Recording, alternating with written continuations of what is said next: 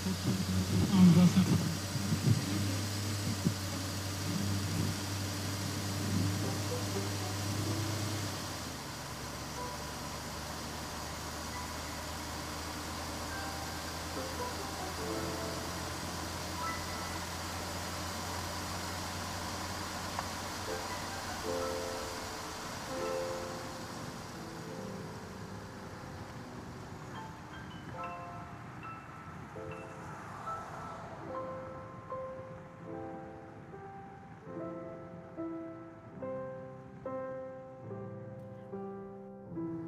Do you love me? Yes, I love you. And how do you know? Really? Because I know. How do you know? Well, because I don't see myself with anyone else and you make me happy. So... So that's it. Ti pare poco? A bit. But for real, it all depends. Depends on what. You either know or you don't. Depends on your definition of love. Oh, boy. Okay. Look, you love me because of how you feel, and I love you because I've chosen to love you despite how I feel. Despite how you feel? Well, yeah. I mean, I don't always feel the same. Sometimes I feel those things that you mentioned, and other times... And other times what? and other times, I just need a break. Bishop, are you serious right now? Look, feelings are fickle, so I can't rely on them to determine if I love you. Okay, so how do you know when you've gotten to the point where you have to choose? You know that stage in new relationships where everything is peaches and rainbows? Yeah. Okay, so after a certain point, the peaches sour, the rainbows fade. So in other words, the infatuation wears off. And in my opinion, it's at that point where you have to choose. So what you're saying is that once the spell was broken, you saw me clearly and then decided if you wanted to love me? That doesn't make any sense. I'm saying that I stayed because I love you, and I love you because despite the things that I don't like about you, they were not enough to influence my decision.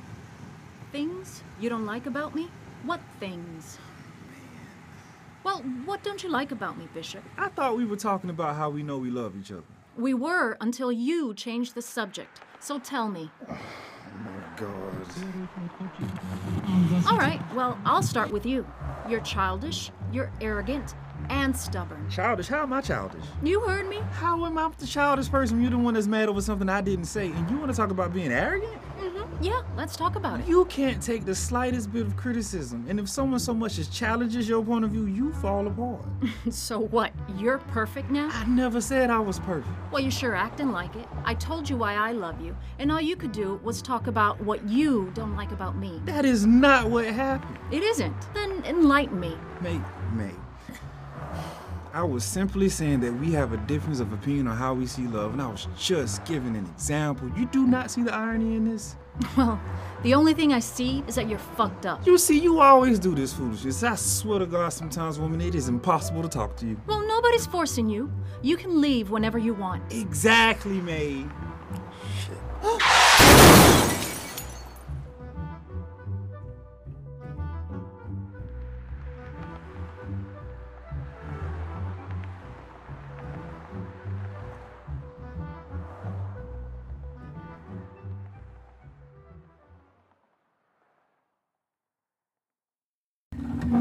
Are you really a priest?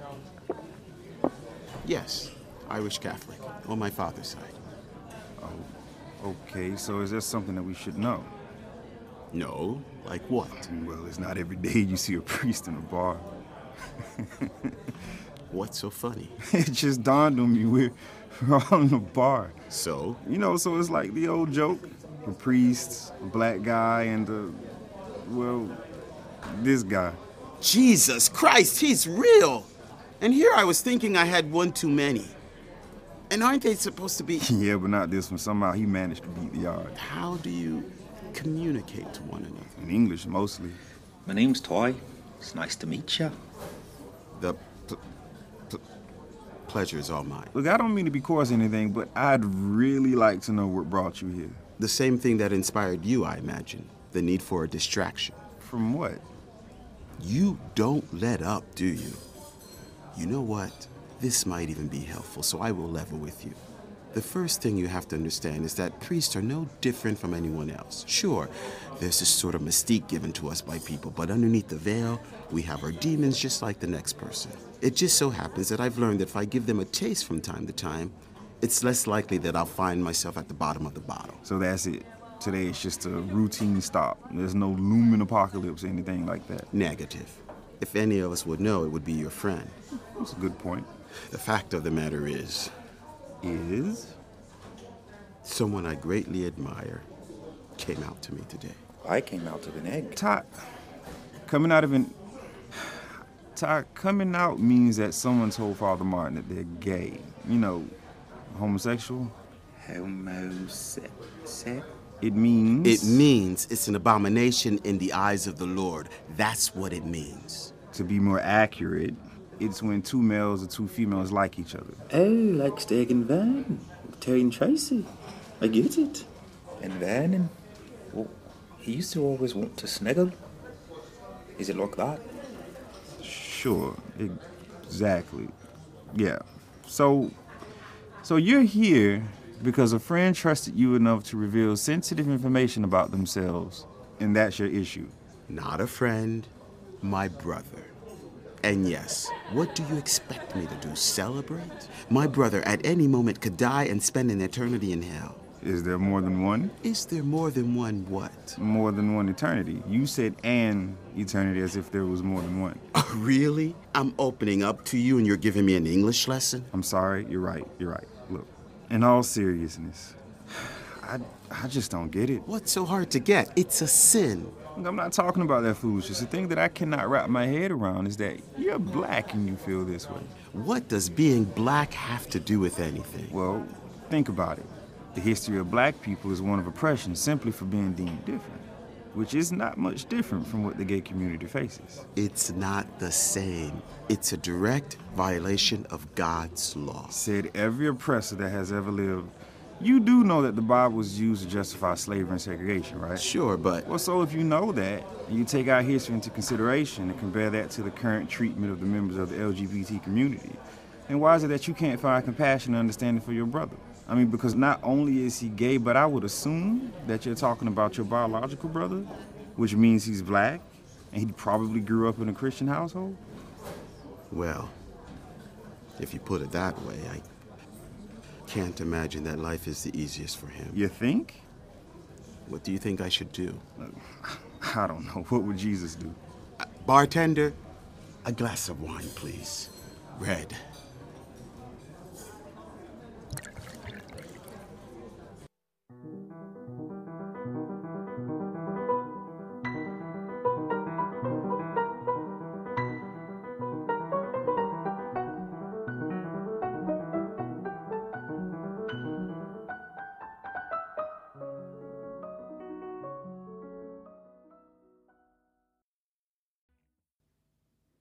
Sweetie, it's really not a problem. I will be there as soon as I can. I love you too. And believe me, you're gonna be okay. I promise. All right. See you soon. Is that Erica? Yeah, she broke up with Ricardo. Poor girl's devastated. That's too bad. He seemed nice. Well, Mr. Nice Guy cheated. Yeah, he still seemed nice. Bishop. What, Erica's nice too. I'm not doing this today. What? Arguing with you. I'm not doing this today. Okay, I'll drop it. My bad. What? Just say it. I dropped it. It's gonna come back up, so just say it. Look, it's really nothing. It's just relationships are somewhat of a farce. That's all. That's it. A farce? Okay, I've got to sit down for this. Just think about how relationships will change over time. No. Okay, then I'll explain it anyway. The cave dudes. The cave dudes. Yeah, you know the Flintstones and shit. Cavemen. You with me, right? Oh boy, like a hostage. When they got together, it wasn't about love and stuff. It was a contract. Like, yo, I gotta get us some food, so you watch my back so I don't get eaten. So for them, Till Death Do Us Part was like hardcore, like for real, for real. And then later, when things became more civilized, people started getting things together, you know, for like business purpose and stuff. It was like, yo, Thomas, you got that political clout. let me get a piece of that and I'll hook you up with some of this land. But Thomas is like, Arthur, I don't want that just for me, but for my future generations, baby. So how we gonna make this happen? Oh, Bishop. I'm almost done. Just let me finish. Mm-hmm. And so then Arthur was like, well, I got this daughter and she got all her teeth.